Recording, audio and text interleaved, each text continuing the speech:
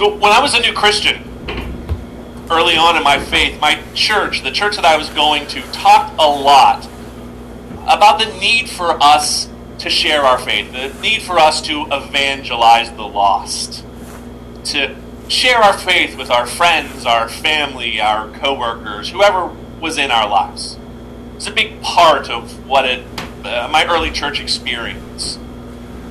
It's a big focus of sermons that were preached, Bible studies, Sunday school, youth group talks, all of that. One of the big things that we focused a lot about was sharing our faith. But unfortunately, we talked a lot about the need to do it, but we never talked a whole lot about how to do it. We're just told to go out and do it. And early on, for me anyway, it was a lot of trial and error, and that led to a number of, how should I say, really awkward encounters, really awkward conversations with people in my life. And after a while, I began to assume that evangelism involved a lot of debate, a lot of arguing, a little bit of begging. If I'm being really honest, it actually looked like a whole lot of begging on my part. But those early attempts for me to share my faith just was awkward. It was messy. There was varying degrees of success. It was just really, really challenging. But as I've grown older, and what I hope on some level is a little bit wiser through the years, I found some ways to think a little bit differently about how I used to do evangelism. And my hope now is that I'm a little less awkward and a lot less confrontational. And I hope that it involves a little less begging on my part and a whole lot more listening. But what really helped me to move beyond all of that sort of early messiness about sharing my faith was looking at Scripture to help clarify how evangelism should be done and applying that to how I do evangelism now. One of those stories that's been really helpful for me to help me sort of frame this discussion is that of Philip in the Ethiopian found in Acts chapter 8. And as we go through this story together this morning, we're going to consider some principles for evangelism to help us think about the when, where, what, and how of sharing our faith with others. Now, I want to be really upfront and clear from the beginning. This is not a step-by-step guide in how to do evangelism, because the truth is sharing our faith is very, very contextual, which means there's no one-size-fits-all approach to it. There have been many, many books over the years written on the subject of how we share our faith. Articles, blogs, seminars, conferences, workshops. There have been all kinds of different formulas derived for sharing our faith. But the truth is, there is just no magic formula. There is no one-size-fits-all to it. It just doesn't work that way. But there are definitely some, I think, underlying guiding principles that can help prepare us to share our faith with others. So if you would, I would invite you to turn with me in your Bible or on your Bible apps on your phones, if you would, if you have it, to Acts chapter 8, verses 26 through 40. Again, Acts chapter 8, verse 26 through 40. Now an angel of the Lord said to Philip, "Go south to the road, the desert road that goes down from Jerusalem to Gaza." So he started out, and on his way he met an Ethiopian eunuch an important official in the charge of all the treasury of the Kandake, which means Queen of the Ethiopians. This man had gone to Jerusalem to worship, and on his way home was sitting in his chariot reading the book of Isaiah the prophet. The Spirit told Philip, "Go to that chariot and stay near it." Then Philip ran up to the chariot and heard the man reading Isaiah the prophet. "Do you understand what you're reading?" Philip asked. "How can I," he said, "unless someone explains it to me?" So he invited Philip to come up and sit with him. This is the passage of Scripture the eunuch was reading. "He was led like a sheep to the slaughter, and as a lamb before its shearer is silent, so he did not open his mouth. In his humiliation he was deprived of justice. Who can speak of his descendants? For his life was taken from the earth." The eunuch asked Philip, "Tell me, please, who is the prophet talking about, himself or someone else?" Then Philip began with that very passage of Scripture and told him the good news about Jesus. As they traveled along the road, they came to some water, and the eunuch said, "Look, here is water. What can stand in the way of my being baptized?" And he gave orders to stop the chariot. Then both Philip and the eunuch went down into the water, and Philip baptized him. When they came up out of the water, the Spirit of the Lord suddenly took Philip away, and the eunuch did not see him again, but went on his way rejoicing. Philip, however, appeared at Azotus and traveled about, preaching the gospel in all the towns until he reached Caesarea. A little bit of context, I think, for the story to help us better understand what's going on is that if you remember from Acts chapter 1, Jesus said to the disciples that they would be witnesses in Jerusalem, Judea, Samaria, and to the ends of the earth. Now, shortly after the birth of the church at Pentecost, persecution started happening against the followers of Jesus. That persecution came upon the church in a couple of different ways, but thus far in Acts, Luke mainly addresses that persecution as coming from the Jewish religious establishment who wanted to see Christianity eradicated, so that people like Saul, who would eventually become Paul, would hunt down Christians to imprison or to kill them. And so we see a chapter earlier in Acts chapter 7, Stephen being stoned to death for his faith as Saul watched on. And with this happening in Jerusalem, the disciples scattered throughout Judea and Samaria. Again, this is the beginning of where Jesus said that they would be his witnesses. And this happened as Saul and others continued the persecution of the church.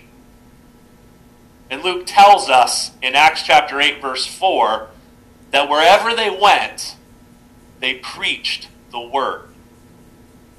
Which brings us to Philip. Now, there are folks who assume that this Philip was one of the first 12 disciples that traveled with Jesus, but it isn't. We know this for two very different reasons. First, in Acts chapter 6, the church appoints 7 deacons. One of those deacons was Stephen, who we just talked about being stoned. And another was a man named Philip. And the other reason we know that this isn't Philip the apostle was because in Acts 1, we see that the apostles stayed in Jerusalem, whereas Philip did not. Now, Philip starts preaching in Samaria, and through his ministry, there are many he had cast out many demons, and he had helped heal the lame and the paralyzed. And then, all of a sudden, Philip is given a message from an angel to head south to Jerusalem.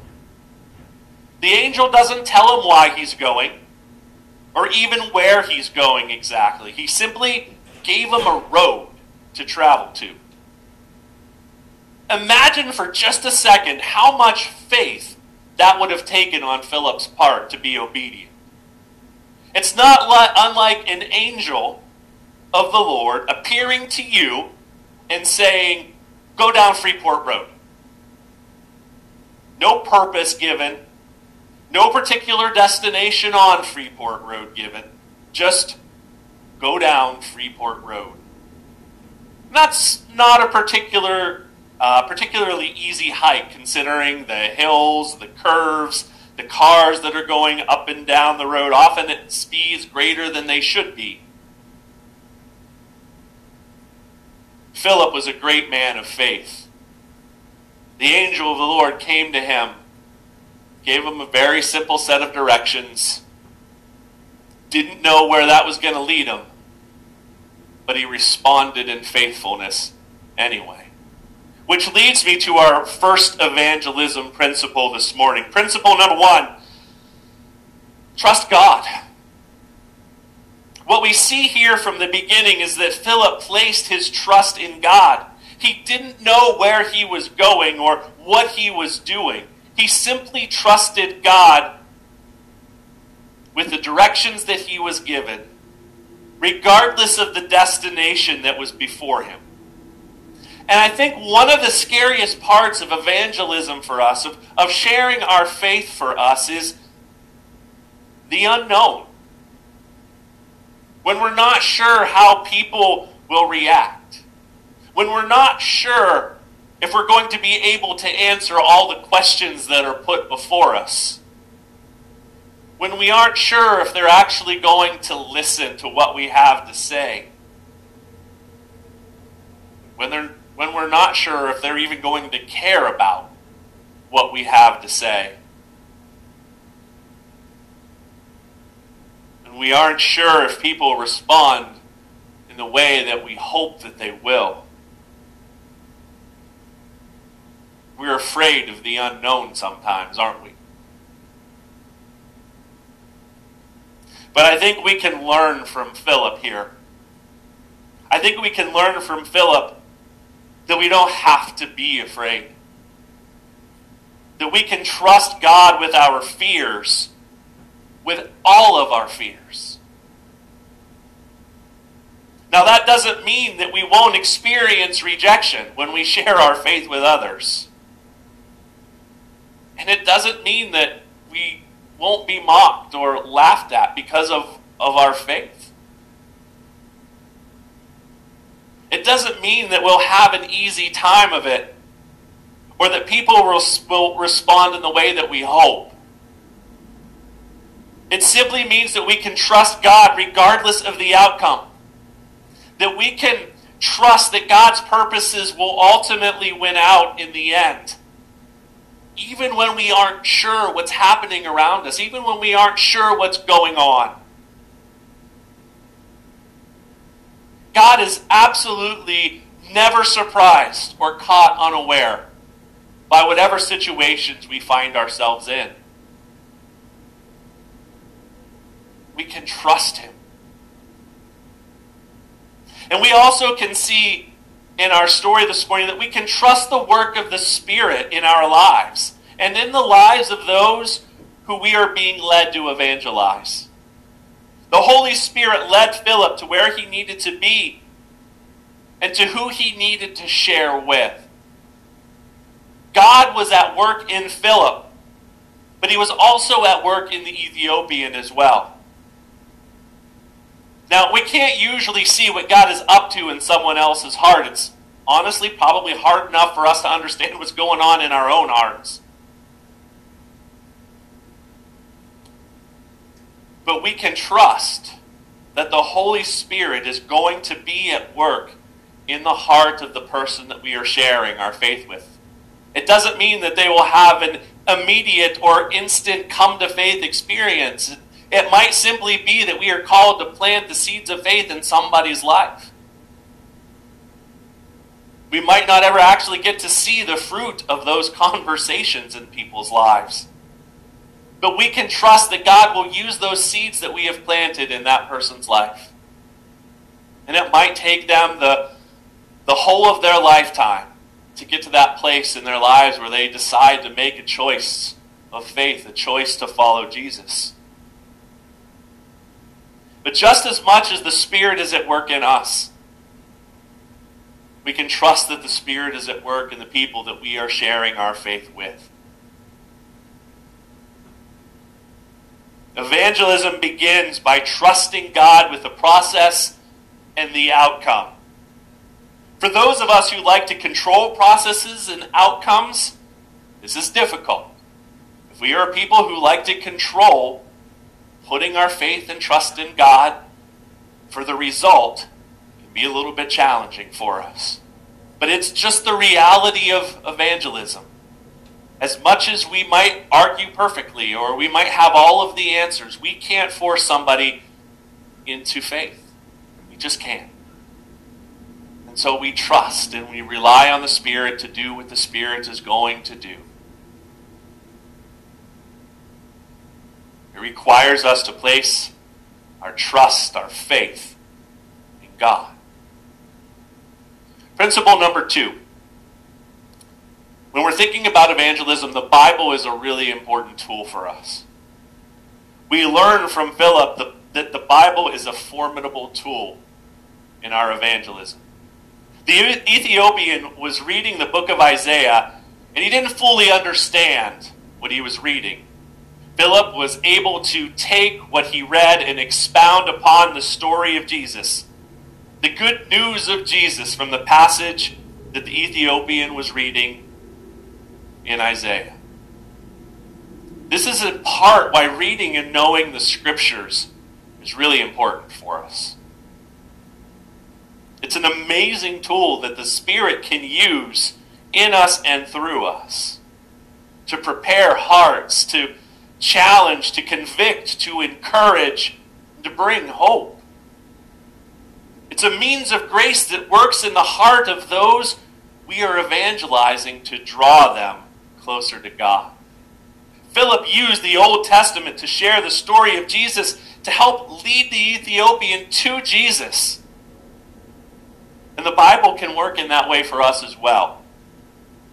Now understand, simply quoting the Scriptures at people, particularly in anger, in unloving ways, isn't going to do a whole lot.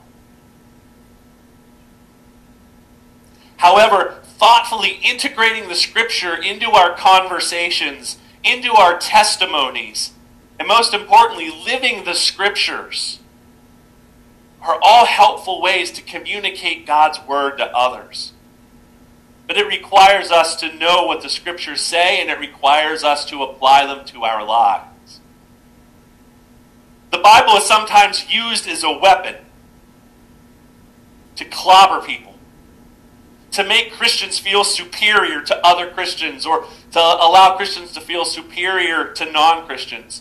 Historically, it's been used to manipulate people and to justify horrific behavior like slavery or spousal abuse. What we sometimes miss is that the Bible serves to do exactly what Philip did with the Ethiopian. It should be used to tell the story of Jesus, to point people to him. In the end, that's why we study it. That's why we read it. That's why we preach it and teach it. It's why we encourage people to live by it. Because it points people to Jesus Christ. Because at the end, that's all any of us really have anyway, isn't it? That's what Philip did. He used the Scriptures and pointed the Ethiopian to Jesus. He didn't wield it as a weapon.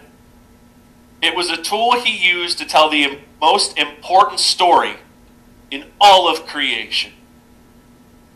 So when we think about evangelism in our own lives, we need to make sure that Scripture plays a significant role and that it's a tool that we use to point people to Jesus. Principle number 3. Evangelism needs to be a regular practice in our lives. We learn from Philip's example that evangelism, it's a way of life. That doesn't always mean that every waking moment should be dedicated to sharing our faith, but it does mean that evangelism should be a part of the regular rhythms of our life. Philip was preaching the gospel before he encountered the Ethiopian. He preached to the Ethiopian, and he continued to preach the gospel to others after he left the Ethiopian. The experience wasn't a one-off experience for him. It was a part of who he was. It was a part of his lifestyle. If we want to be effective at evangelism, part of it is simply committing to doing it. Committing to overcome that fear and making it a regular part of our lives as we engage with family and friends and coworkers and peers. Again, that doesn't mean that you have to spend every single moment quoting the Bible at folks or every single moment always inviting them to church. It means that as you live your life and as you are led, you engage with people in such a way that you point them to Jesus. Sometimes evangelism begins with an encouraging hug. Sometimes it's helping to meet a physical need, practically showing that God loves people and that you love them. Sometimes it's sharing with others how Jesus has changed your life. We don't always know exactly how God is going to use us or how the seeds of love and compassion that we plant in a person's life will come to fruition. Evangelism, bearing witness to Jesus, should be a regular practice for us, whatever form it's going to take. It can take many forms and look very different for each of us, but it needs to be a part of the rhythms of our life. Principle number 4, evangelism can happen literally anywhere. In Philip's case, it was in a chariot alongside the road. There are absolutely no limits to the places that God can and will work. God can use us to share about Jesus at any time and in any place. Sometimes we make the mistake of thinking it happens exclusively in the church building on Sunday morning, or at youth group, or in a Bible study. It doesn't happen exclusively at revival services or evangelistic services. It happens around tables, in offices, on car rides, in lines at the grocery store, or on front porches or back decks. Anywhere that people meet is a place where the gospel can be shared and accepted. I've had the opportunity to share the gospel unexpectedly in the line at Walmart, in a church lobby after church, in a Starbucks, in a Chick-fil-A, the altar at a youth event, with a coworker over golf, with friends over board games, and probably most unexpectedly in a comic book shop after someone received a really difficult phone call about their grandma being very sick. If we are paying attention to what God is doing in the lives of people, and pay attention to the prompting of the Holy Spirit, then literally any place can be a place where the gospel is shared. If Philip can share in a chariot on the side of the road, God can use us to share it just about anywhere. It's our job to be open to the possibilities that are presented to us, to be open to the work of the Spirit in us and in others. Principle number 5. The gospel is not constrained by any of the barriers or obstacles that we as human beings have created. Philip is led to an Ethiopian eunuch who we know from the scripture had some sort of relationship with Judaism since he had gone to Jerusalem to worship. Luke doesn't explain exactly what that relationship was. He simply said he had gone to Jerusalem to worship. What we see here is a gospel that transcends racial, ethnic, religious, and societal barriers. As an Ethiopian, he was obviously a different nationality and a different skin color than Philip. As a eunuch, he wouldn't have been able to practice Judaism in its fullness, which may have been an obstacle for Philip, who was a Jew.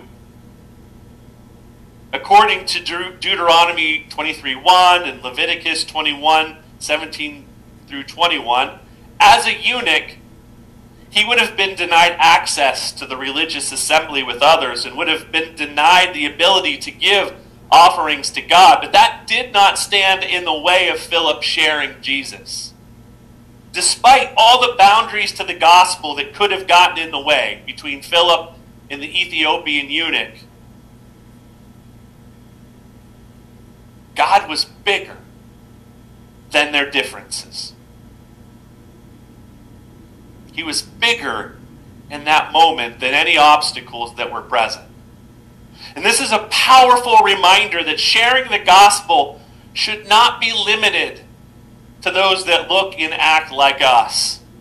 The gospel is for everyone, and we should act accordingly. It's not bound by culture, nationality, economic status, religious expression, career, geographical location. The good news is the good news for everybody. Jesus is for everybody.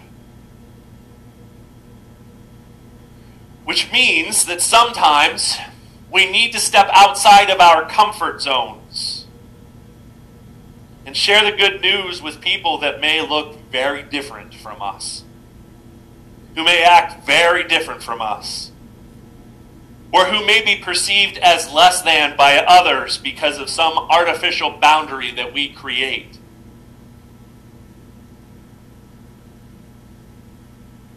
There are no boundaries when it comes to the gospel's transformative power in people's lives. Which brings me to our take-home point this morning.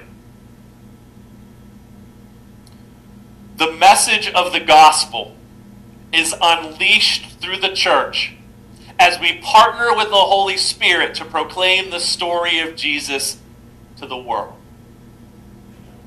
Again, the message of the gospel is unleashed through the church as we partner with the Holy Spirit to proclaim the story of Jesus to the world. Here are some questions for reflection for us to think about today and as we go through our week. Question number 1. What do I believe that the gospel is? This is something that is really, really important for us to get a hold of. If we don't know what the gospel is, if we can't answer that question for ourselves, how can we ever begin to share it with others? So I invite you to think long and hard this week. What do I believe the gospel is? Question number 2. What are the ways that the gospel has been communicated to me? What was effective in my life when people shared the gospel with me? What did I respond to? Question number 3. What are the ways that I am intentional about sharing the gospel, the good news, with others? And number 4. Who is one person that God is leading me to share the gospel with in the next couple of weeks? Each of us are tasked with a message to share with the world. A message about Jesus Christ, the Messiah, who was crucified and raised from the dead to bring salvation to the world. A message that changes people's lives and turns worlds upside down. A message that breaks down barriers, brings hope and liberation. A message that sets captives free and brings healing to the world. A message about how Jesus brings us into right relationship with God and sets us on a course as a new creation, created for good works, to proclaim the coming kingdom of God. Jesus unleashed that message to the world through the apostles and then to the disciples who came after them. And ultimately, that message has been entrusted to us, right here, right now, to pass along to others, to make more disciples. May we be committed to bear witness to the good news of Jesus Christ to the world. Let's pray. Our Heavenly Father, we come before you again, thankful for your word, thankful for how it can speak into our lives, how it can be transformative for us. Father, we pray that you would help us to think seriously about the times, the places that we share our faith, the people that we share our faith with. Help us to have courage to overcome fear when it comes to evangelism.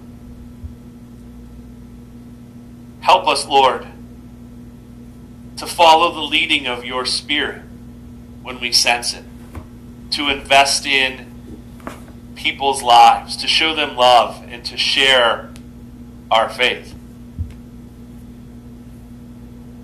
Lord, help us to go into the world to boldly proclaim the gospel. And Lord, we pray that we would be able to trust you with the outcomes and the processes, to trust that your Spirit is at work in us, through us, and in and through the people that we seek to share our faith with. We pray these things in and through the name of Jesus Christ. Amen.